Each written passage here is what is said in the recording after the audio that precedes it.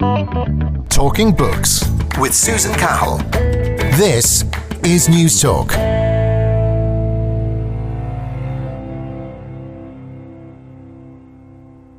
The environmental movement seems to have wanted to sort of almost freeze the world at some particular state and try and stop it changing. But it's always changed, and it's always going to continue to change. And it's really completely arbitrary whether a species arrived in a new area 10 years ago, 100 years ago, 1,000 years ago, 10,000 years, or whatever it was. And yet we as people tend to favour the ones that arrived longer time ago and dislike and often try and remove the ones that have only just turned up. And it's a bit bizarre if you live in Ireland or you live in England, because nearly all of the species that live around us have arrived within the last 10 to 12,000 years, which was when the last ice age finished. So nearly all of our, if you think of the history of life on Earth, which goes back not just millions, but tens and hundreds of millions of years, then 10,000 years ago is no time at all. They're all recent arrivals. We see the state of the Earth as it is, not as it would have been had humans existed. The insightful words of British biologist, ecologist and teacher Chris T. Thomas from his illuminating new book, Inheritors of the Earth, How Nature is Thriving in an Age of Extinction. Hello, how are you? And you're very welcome to Talking Books. I'm Susan Cahill. It's lovely to have your company this evening. Are we facing the sixth mass extinction? And how do we determine it? Well, on tonight's show, we're going to tackle those questions with British evolutionary biologist, writer and teacher Dr. Chris T. Thomas, who argues in his new book, Inheritors of the Earth, that we have to accept that a world without change is not a viable option. Chris goes on to state we should not ignore the gain side of the great biological equation of life. It is vital that we take the broad view, considering all the evidence, if we are to draw conclusions that run somewhat counter to the paradigm of biological decline that predominates among ecologists and environmentalists. So, are we annihilating life on our planet, or have we failed to understand how our planet works?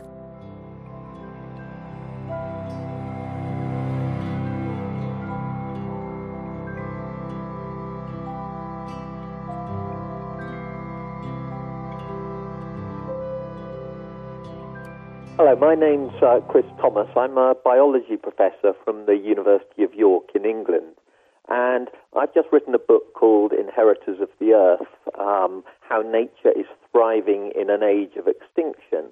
And the line that I take is to recognise that whilst humans are causing lots of harm to the biological planet that we get upset about, there are very many species of animals and plants around the world that are actually taking advantage of the new environments that humans are creating. And amazingly, species are starting to evolve adaptations to be able to live with people, and even new species are coming into existence. So amazingly, nature is, if you like, fighting back. And this is a story about that fight back. And so as we think about the human place in the world, we have to think of humans not only as destroyers of nature, but also as a force that is promoting diversification of the natural world at the same time. And we need to consider both of those things if we're to think in the future about how we might manage the biological world so that it survives as well as possible and that humans have, if you like, a good time in this biological world. What an optimistic and informative read, Chris, Inheritors of the Earth. I have to say I really enjoyed it. I loved visiting with you some of these wonderful far-flung tropical locations, and how you describe the wildlife is absolutely riveting. I might throw you a big wide open question to kick things off, and sure we can take it from there. Is the story of the Earth and essentially life all about gains and losses? What do you think? Yes, it is. And it's a story about humans being part of that natural world. I think when we think of nature, we often think that there's a sort of biological world out there that humans cause harm to. But the reality is that humans evolved within the biological system of our planet, and the biological world has responded to that. And so there are pros as well as cons of this changing world. So how well is the Earth coping with the impacts of humanity? Like, how do you see it now? How well are we doing? Well, there's a lot of discussion of whether humans are going to cause or are in the process of causing a mass extinction. And at a small scale, that's certainly true. But at the moment, we're not causing a mass extinction that rivals, for example, with the one that killed off the dinosaurs. But what we're also doing is stimulating new evolutionary change. So if you go out into the countryside and you look at all the animals and plants living around the place where you live, what you'll see is lots and lots of species living in a completely human-modified world. And these ones have been successful. Many of them are perfectly capable of dealing with sort of human disturbances in the countryside. So most of the species that we're familiar with, whether we live in a town or a farmed landscape in the country, in almost every case, the species that you see around you have actually been successfully adjusting to the human world rather than, if you like, just taking it lying down.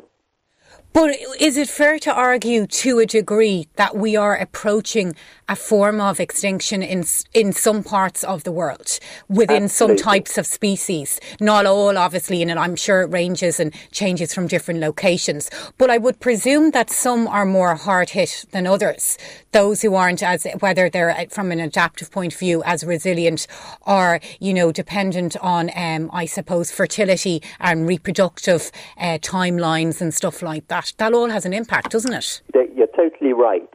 Both the place matters and the type of animal or plant. So, for example, the slow-breeding large animals, the large mammals in particular, well, we've exterminated most of those already, from mammoths in Europe and Asia. I mean, if humans didn't exist, there would still be rhinoceros and elephants living in Europe. There'd be giant ground sloths living in North America. So we have already exterminated the majority of the very largest land mammals. And fortunately, the largest sea mammals have mainly escaped, as in the great whales, though we did our best in the last century to wipe them out, but we seem as a human species to have just pulled back from that abyss. Then, of course, there are environments that are much more susceptible to change than others. And if you take a hectare of rainforest and you turn it into a soybean field or something, then at least locally you greatly reduce the number of species that are there. But all of these habitat changes that we're causing around the world, which we should minimize where possible, but what you often then find is that successful species then move into these new environments that we've created. So in Brazil, for example, where they've removed a lot of the forest and the Atlantic forest zone sort of around Rio and Sao Paulo and so on, in fact, you get a bunch of new species of bird like cattle egrets, cattle tyrants, which is a kind of flycatcher, burrowing owls that have got very long legs, which are good for running in grassland. And these sorts of animals have moved into the human-created grasslands.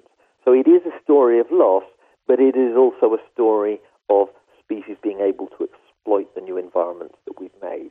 And it's interesting, irrespective what anyone's view is on climate change and the catastrophe that we're all facing or not.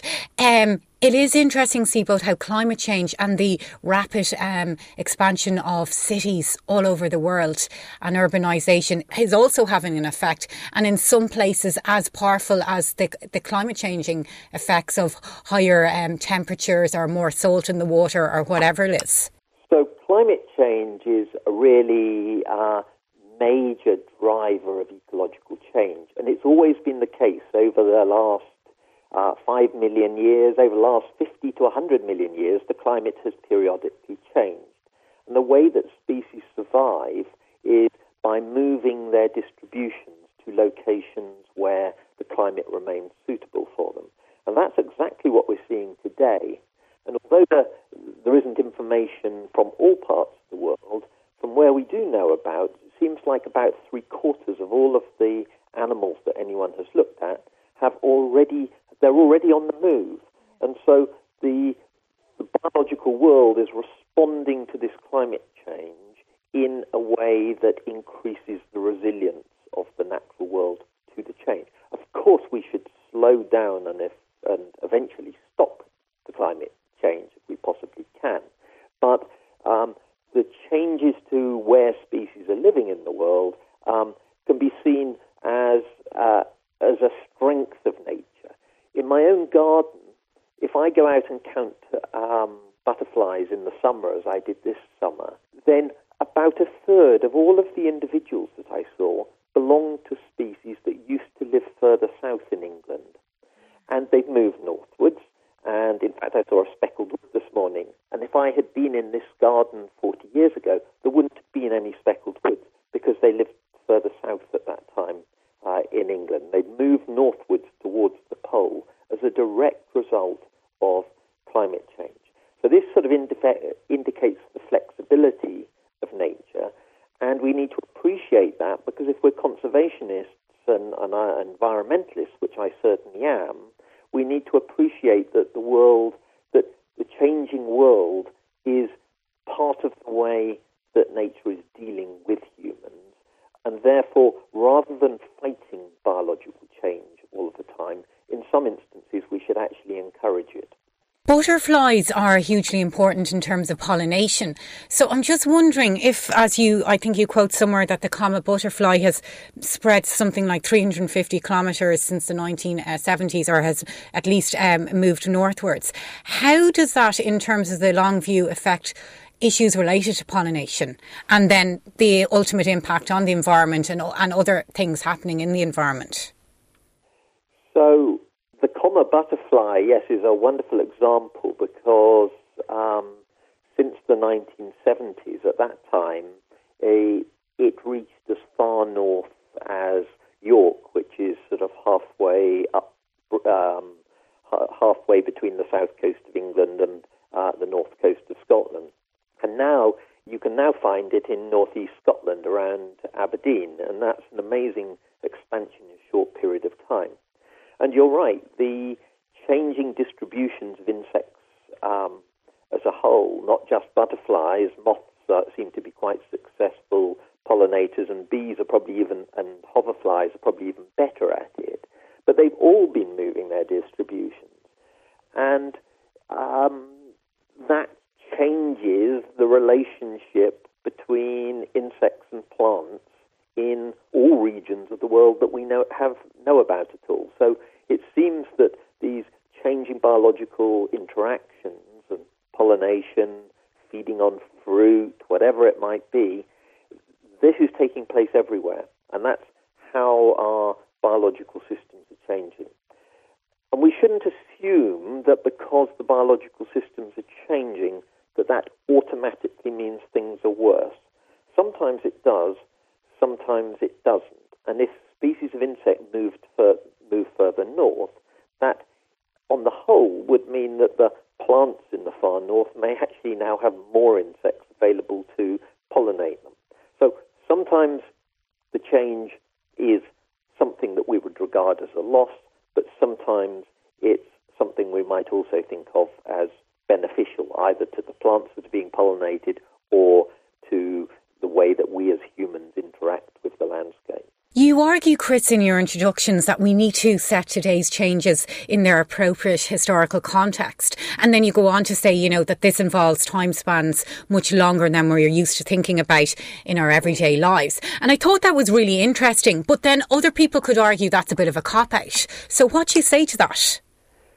Well, part of the reason for thinking long-term is that the environment is changing so fast at the moment that that over the time span of a century, which is the sort of more or less the maximum lifespan of a human at the moment, that over the course of a century, the amount of environmental change is of an order of magnitude the same as the kind of environmental change that we would normally see on the Earth over tens or hundreds of thousands of years, or in some cases millions of years. The future climate by the end of this century is going to be the warmest that the Earth has been for over 3 million years, and the carbon dioxide concentration in the atmosphere will probably be the highest it's been for about 20 million years. So we have to think about how the Earth has responded to long-term change to give us a kind of feel for how the natural world might respond to the extreme speed of environmental change that it's currently undergoing. The other reason for thinking about quite long periods of change is that in the conservation movement, there's been something of a historical tendency to think, well, let's minimize change. Let's go back to a sort of historical environment that used to exist in some rose-tinted past, usually. It might be 50 years ago, it might be 500 years ago, it might be before humans were important on the planet at all. But whatever it is, it's sometime in the past. Now, the difficulty with keeping things as they are, though, is given the background of climate change, the human population size, the amount of consumption and therefore food we need to produce people on the planet, the possibility of no change simply isn't on the table. And so what we've got to consider is different rates and magnitudes of change and which of them we within each country and as a human species think is the most acceptable way forward. But in any case, we just can't stop nature. We can't stop nature anyway because every process in ecology and evolution that we know about is a dynamic one. So you can't stop dynamics and have the system still work. And then you couple with that how much humans are currently perturbing the Earth's system. So I think thinking about long-term change is really important because it gives us some ideas as to how the world might be changing in the future and the sorts of directions of change that we might be more or less inclined to promote ourselves. Whether you can control climate change or not, I don't know.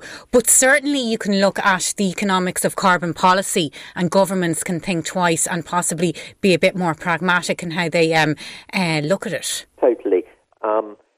Minimising greenhouse gas emissions in general, carbon dioxide in particular, is incredibly important because the faster the climate changes, the less easy it is for all of the animals and plants in the world to adjust to it, partly by changing their distributions, because if the climate warms faster, then they've got to move faster in order to keep up with suitable environments where they can live. And the more slowly the world changes, the greater the capacity of the existing species on Earth to adjust, adapt, and evolve new adaptations to the changed world. So slowing the change down makes a great deal of sense. And in general, we should target the human drivers of change, like greenhouse gas emissions, like efficient agriculture, so that we produce as much food as possible on the minimum area of land, so that we can continue to consider issues like human population and consumption, because ultimately these are the drivers of environmental change. You cite some astounding statistics throughout the book, and one of it is in relation to uses of productive land, and you say that 30% of the world's productive land is covered by pasture, supporting enormous numbers of large animals, 1.5 billion cattle, 1.2 billion sheep, 1 billion goats. And then you go on to say something on the lines of humans are hijacking over 97% of mammal biomass to our own ends. Now, I'm sitting quite comfortably here as a vegetarian for over 30 years, but that again is all policy. And that is all down to governments and how we look at land and land uses and how we manage our land, isn't it? It is and it isn't.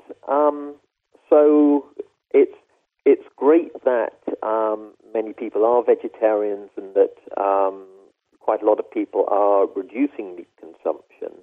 But the reality is I don't actually know of any country where, as it has become richer, the average amount of meat consumption has gone down. In almost everywhere, as people have become richer, unless there's a religious constraint, it almost always seems to be the case that the per capita, per individual meat consumption tends to go up. And eating meat, of course, is very inefficient for the planet because rather than grow the plants and us eat them, you grow the plants and you feed them to cattle. The cattle use up most of that energy that comes from the plants to heat their bodies. That's why it's so inefficient. So you need sort of 10 times the area or whatever of growing plants to get the same number of calories from eating an animal than if you had just eaten the plants yourself in the first instance. So how are we going to do this? Well, at the moment, as I say, we have kind of hijacked the mammals and actually large birds as well as stupendous numbers of chickens alive today. You could argue almost the most successful bird species on the planet. And so we've entered this sort of deal with animals, which is really rather odd, where we eat many of them, but we keep them in such a way that those that survive breed fast enough that there's always more of them. Now, if we want to move to a different system where more land is left over for the rest of nature, then we're going to have to find other ways of either replacing the protein that we're currently using livestock for, or we're going to need to find other ways of producing meat. And actually, I think that by, I don't know how long, but perhaps by the middle of this century, the early attempts that are currently taking place to effectively grow meat in factories, in vats, where instead of growing your steak in a living cow, you actually grow it on a laboratory bench in a sort of solute that's got all the things that the muscles need to grow, and you stimulate it to do so. So there's a lot of new research going into this kind of tissue culture. So I can imagine, perhaps not for your prime steak, but for many meat products, we might have gone over to this kind of factory production system, and that, in fact, can be very much more efficient in terms of both the land that is used up and the amount of plant carbohydrate that is required to get the things to grow. Chris, you visited Borneo there a couple of years ago, and one of the big conservation areas, and you described some of the species that were there and how things are changing. Yeah, so Borneo is really fascinating for all sorts of reasons. I strongly recommend it to anyone who wants a visit to somewhere interesting. Now, in the Danam Conservation Area in Borneo, where I spent a bit of time, you have some sort of extraordinary things because you've got a wild forest. Unfortunately, the rhinoceros are nearly extinct now, but you've got elephants there, and as far as anyone knows, the elephants are actually introduced. They were probably introduced as given as a gift to a former ruler in that part of the world, and now they're kind of wild in the forest. And where there are forest clearings, either for villages or for a research station that I visited, you find little flocks of tree sparrows. And these are Asian birds that have spread through the towns, villages, and pretty much anywhere that there are people in Southeast Asia now. And so here you seem to be in a pristine rainforest, but some of the big mammals that used to live there have been driven, at least they've disappeared or become extinct locally, even if the species still survive. You've got an imported elephant, which is now the biggest grazing browsing animal in the forest. And then you've got sort of Asian birds that are picking up scraps from the canteen. And so this is a sort of new world that we're starting to live in, where the sort of pre-human existence of what the planet was like before we turned up, we can't reconstruct it because all of the biological systems of the world now include both the previous biological world that used to exist and elements of it that have now changed because we have made so many differences. We've changed habitats, we've moved species either deliberately or accidentally. And so we're now getting these sort of mixed biological communities coming into existence that is sort of mixture of the pre-human and the post-human, or the Anthropocene, as in the Anthropocene epoch that people talk about us now belonging to. And in this new mixed-up world, it's no longer possible to pull apart, in any part of the world really, the human and non-human determinants of what's going on. And I think whenever we think about nature, we now have to think of humans as part of nature rather than as a sort of separate entity that came along and disrupted the natural world that used to exist before. Talking Books with Susan Cahill. This is News Talk. And you're very welcome back to Talking Books. I'm Susan Cahill. It's lovely to have your company this evening. Well, on tonight's show, I'm talking with British evolutionary biologist, environmentalist and teacher Dr. Chris D. Thomas about his new book, Inheritors of the Earth, How Nature is Thriving in an Age of Extinction, where Chris argues humans have not only changed the world's ecology, enabling house sparrows to spread around the world, we have also altered the trajectory of evolution. I asked Chris about his research trip to the Corcovado National Park in Costa Rica, which he describes as one of the world's greatest wild spaces. Costa Rica is just a fantastic country to visit, and there's so much about the natural world to like, and their government policy seems to be, and their sort of citizens seem to be much more sympathetic to nature than in many other countries. One of the really interesting things about Costa Rica, though, is that it has a very long history of humans changing the system. And again, we shouldn't think that Europeans suddenly arrived and the biological world fell apart when we did. So in Costa Rica, there used to be quite a large pre-Columbian population of Native Americans. And they had removed quite a bit of forest. They were cultivating land. And if you look in some parts of the forest, you can find old structures that represent former agricultural activity. And in fact, of course, following the arrival of the conquistadors, they brought horrible diseases that the North and Central American and South American human population were not resistant to. And so the human population collapsed in Central America. And so a lot of what was perceived to be pristine rainforest actually turned out to be former farmland that the trees had regrown on. And in that context, it tells us something rather promising. Partly that very large numbers of animals and plants managed to survive human habitat alteration and came back when we stopped cultivating the land.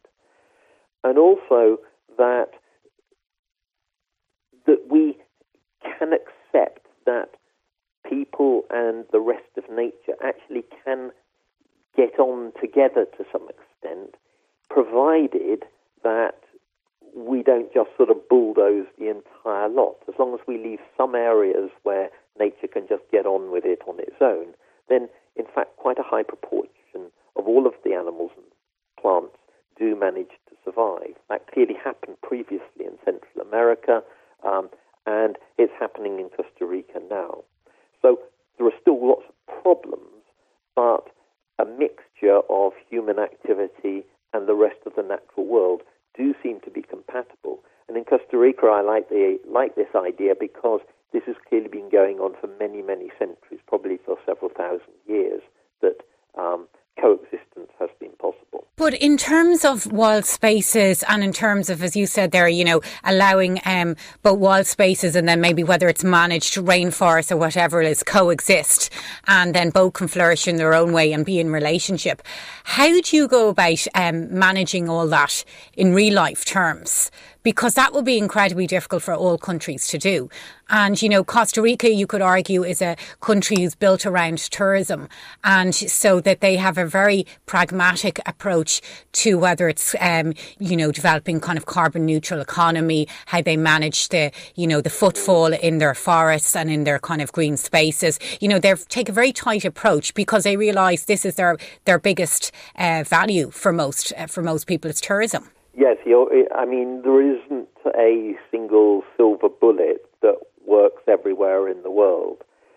So I suppose, as well as thinking long term, I try to think globally in scope. And although it's not something I deal with specifically in the book, my main consideration would be how many people are there on the planet, and that seems to be evening off at the moment, so that we're at about 7.5 billion people at the moment, and it might stabilise somewhere around 10, 11 billion. We need to make sure that the human population remains stable thereafter or even starts to decline. Then we've got the amount of food that's required, and here I think we have to think about, can we produce our food as efficiently as possible, by which I mean in such a way that we do minimum amount of collateral damage to the biological world.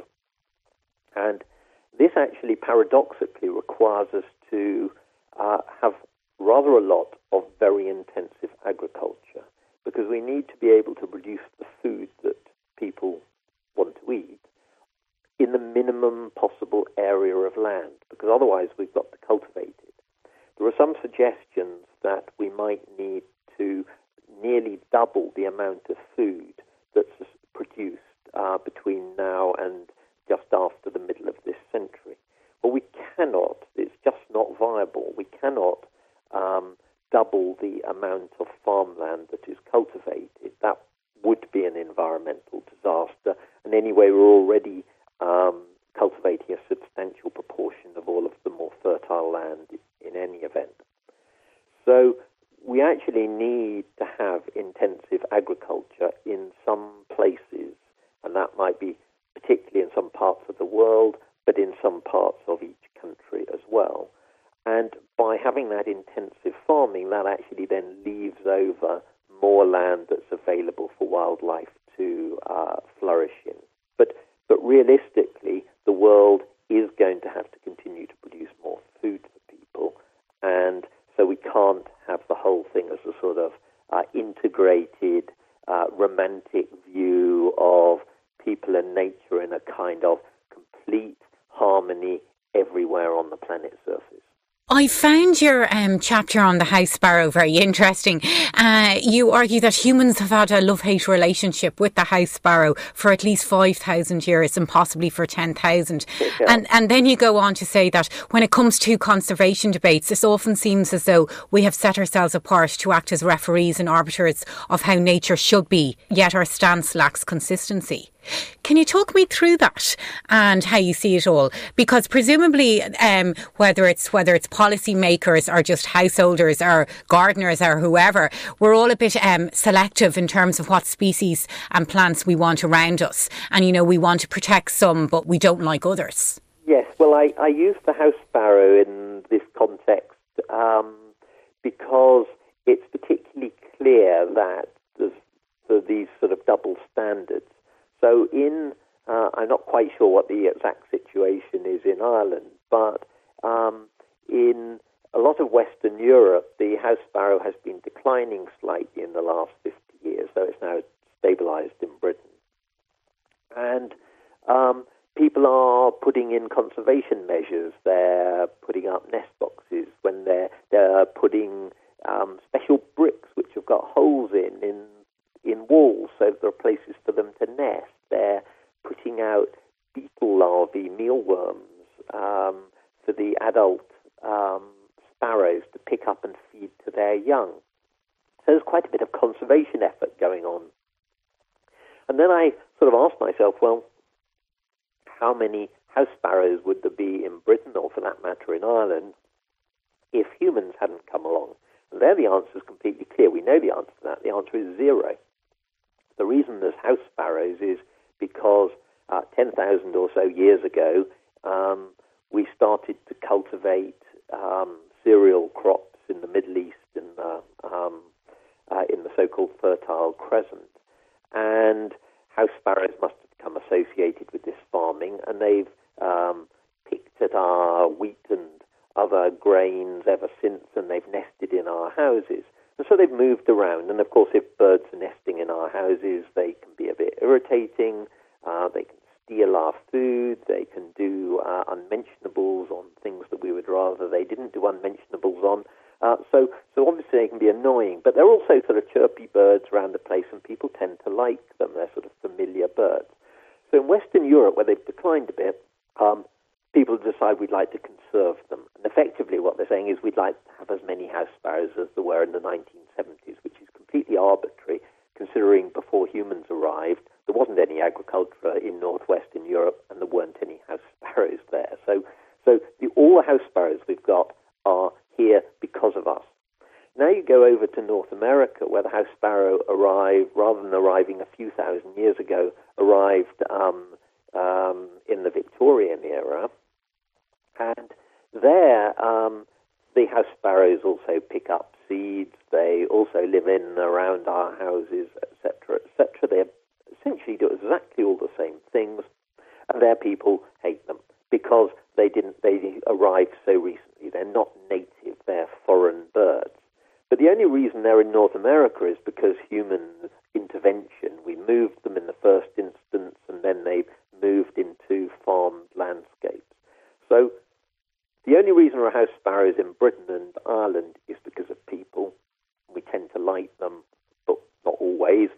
And the only reason they're in North America is because of people as well, and people tend not to like them, or at least the official conservationists don't, because they're not native.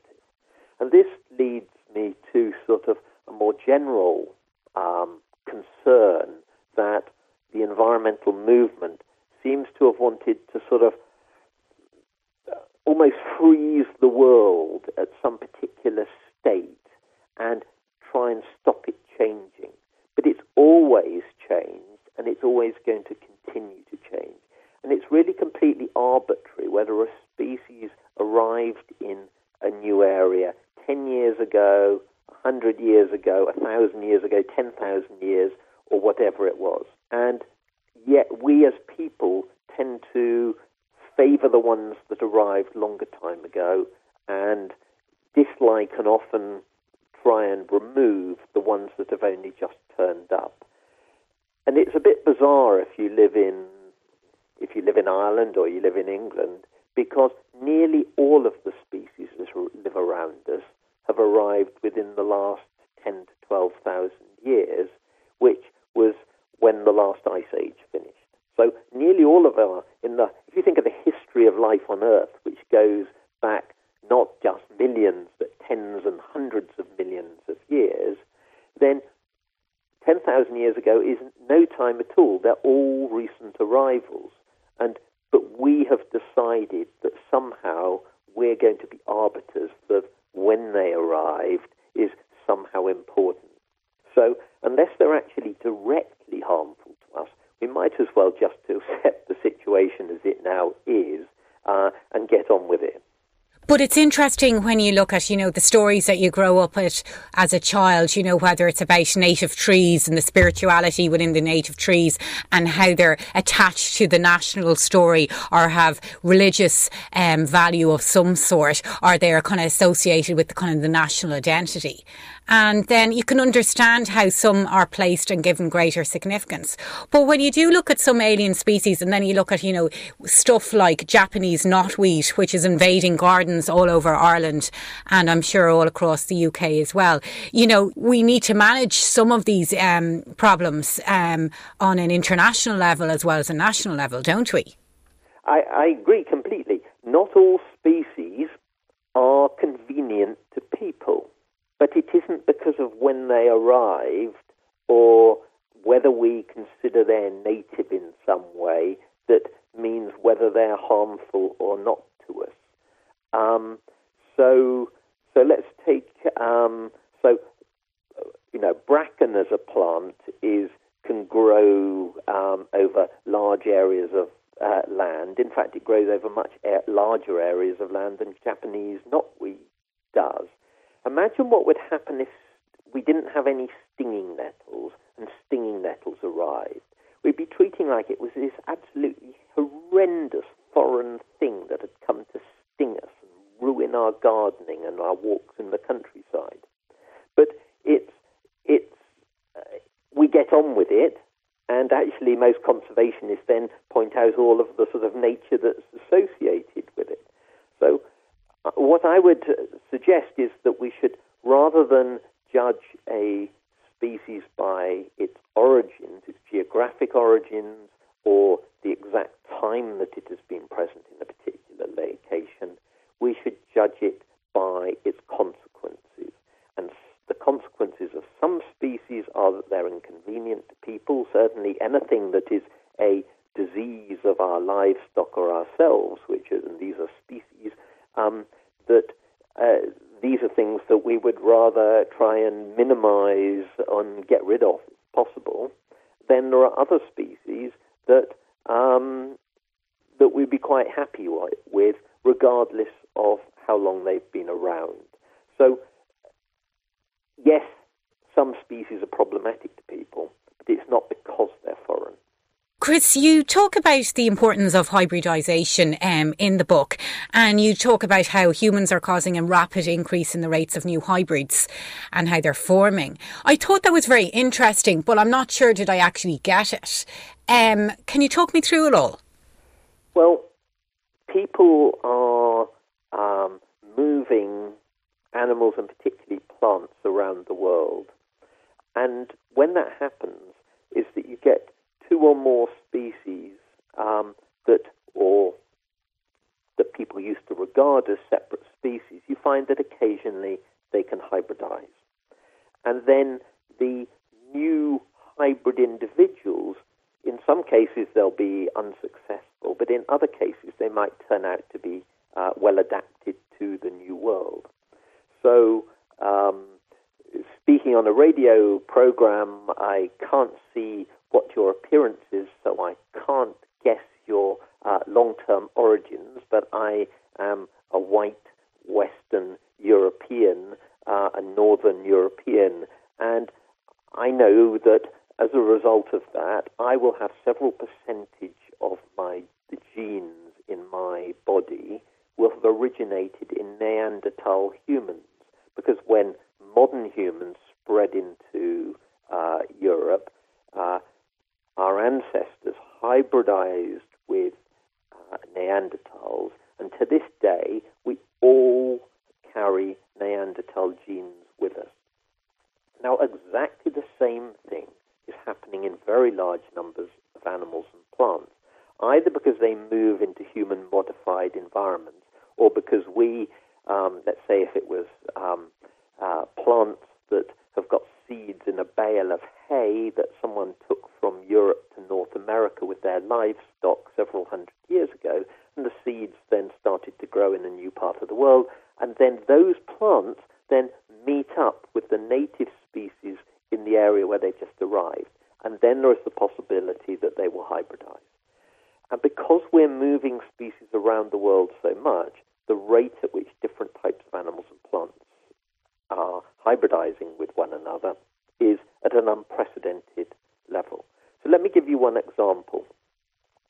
And that's a kind of monkey flower. Monkey flowers in the genus Mimulus. They're sort of bright yellow, very attractive. They're used as mainly in sort of ponds and around marshy ground as sort of garden plants. Well, in Britain, and particularly in Scotland, there are a couple of these species of monkey flower that were grown. One of them originated, its ancestors came from South America, and the other one, its ancestors came from North America. They met somewhere in Britain. Happy days, they made friends, shall we say, and they produced, although they were regarded as separate species of monkey flower, they produced offspring. But their offspring was sterile, and so although their offspring could grow, they couldn't expand all around the country very easily because they were just vegetative. But then there was a genetic change, and accidentally the chromosome number doubled. And then suddenly this what had been a sterile form turned into a plant that could reproduce sexually with other monkey flowers. And now there is a new species of monkey flower that only lives in Scotland. Some of its ancestors come from South America, some from North America, and their new hybrid offspring live in Scotland and nowhere else in the world. And that's a real conundrum, because is it a sort of foreign invading species that we should get rid of, or is it one of the very few species that Scotland has that lives nowhere else in the world and should actually go to the top of their conservation priorities? So that's a conundrum, but this mixing up of the world's species is happening at such an unprecedented rate that these evolutionary changes driven by hybridization are probably taking place faster than has ever happened before in the history of life on Earth. God, it's so interesting when you think it through, isn't it? But if you look at the reverse of that, and I know it's a kind of a scenario that you present towards the end of the book, when you pitch up the question, whether if humans were to disappear, what would happen to all the species in the earth, and what would we see in terms of plant varieties or whatever it is? Well, what do you think it would look like? Well, of course, the best thing about making a forecast about the long-term future is I will never know how wrong I was. But of course, one can't imagine exactly what the future is going to be, and who on earth knows what humans will have done to the planet in 300 or 500 years' time with all sorts of new technologies, etc. However, if we were just to remove humans today instantly and imagine what happens to the planet, the interesting thing is that we've moved so many species to new parts of the world. So ribwort plantain, a kind of meadow plant, now grows on every continent. And so over the course of the following tens of thousands, hundreds of thousands, and even millions of years, it will leave offspring of new species will develop in each of these new regions. There are now rats, I'm sorry to have to mention it, there are now rats on virtually every oceanic island on the planet. So if we removed all the humans and just left the rats to get on with it, we would have thousands, probably maybe even 10,000 different species of rat descendants existing on the planet in a million years' time. We might even have some things that we, nice flowers and there's, let me think, so the grey squirrel in Britain, for example, the grey squirrel would by that time have turned into a new species of squirrel that only lives in Europe. So think far enough ahead, and all of these species that we've moved to new parts of the world will turn into new things in the places where they have turned up. A sort of historical model for this is when North and South America came into contact with one another about 3 to 5 million years ago, and animals and plants from the north moved down into South America. Animals and plants from South America moved up into North America. And so North America, for example, was a source of deer. There were no deer in South America at that time. The deer moved down into South America. America, and a few million years later, there's half a dozen or more different species of deer that now only live in South America. So this movement of species back and forth across the planet that we have already done is going to alter the trajectory of evolution on every continent for the entire future of life on Earth. So last question for you, Chris. Do you think, based on the research that you've put together, do you think we need to take a more optimistic view of change and just accept that change is happening, whether it's, with our lived environment, whether it's our personal relationships, whatever it is? Change is fundamental, and that we maybe should take a less negative view and embrace, what we have within that change? I think we should have pessimism and optimism in equal measures. The pessimism to identify what the challenges are that are coming our way, and to pull back from those worst things. And we know that climate change is likely to drive a bunch of species extinct, so let us pull back from that and minimize the amount of climate change that actually takes place. But equally, there are species that are thriving, and perhaps more that could thrive, in the human-altered world. And so rather than say the whole world's going to pot, let's just have a kind of crisis about it, we could think, how do we minimize the losses of the things that we've already got? But equally, how do we maximize future biological gains so that the ecosystems of the planet continue to operate and they continue to deliver benefits to people living on this admittedly very greatly human-altered planet?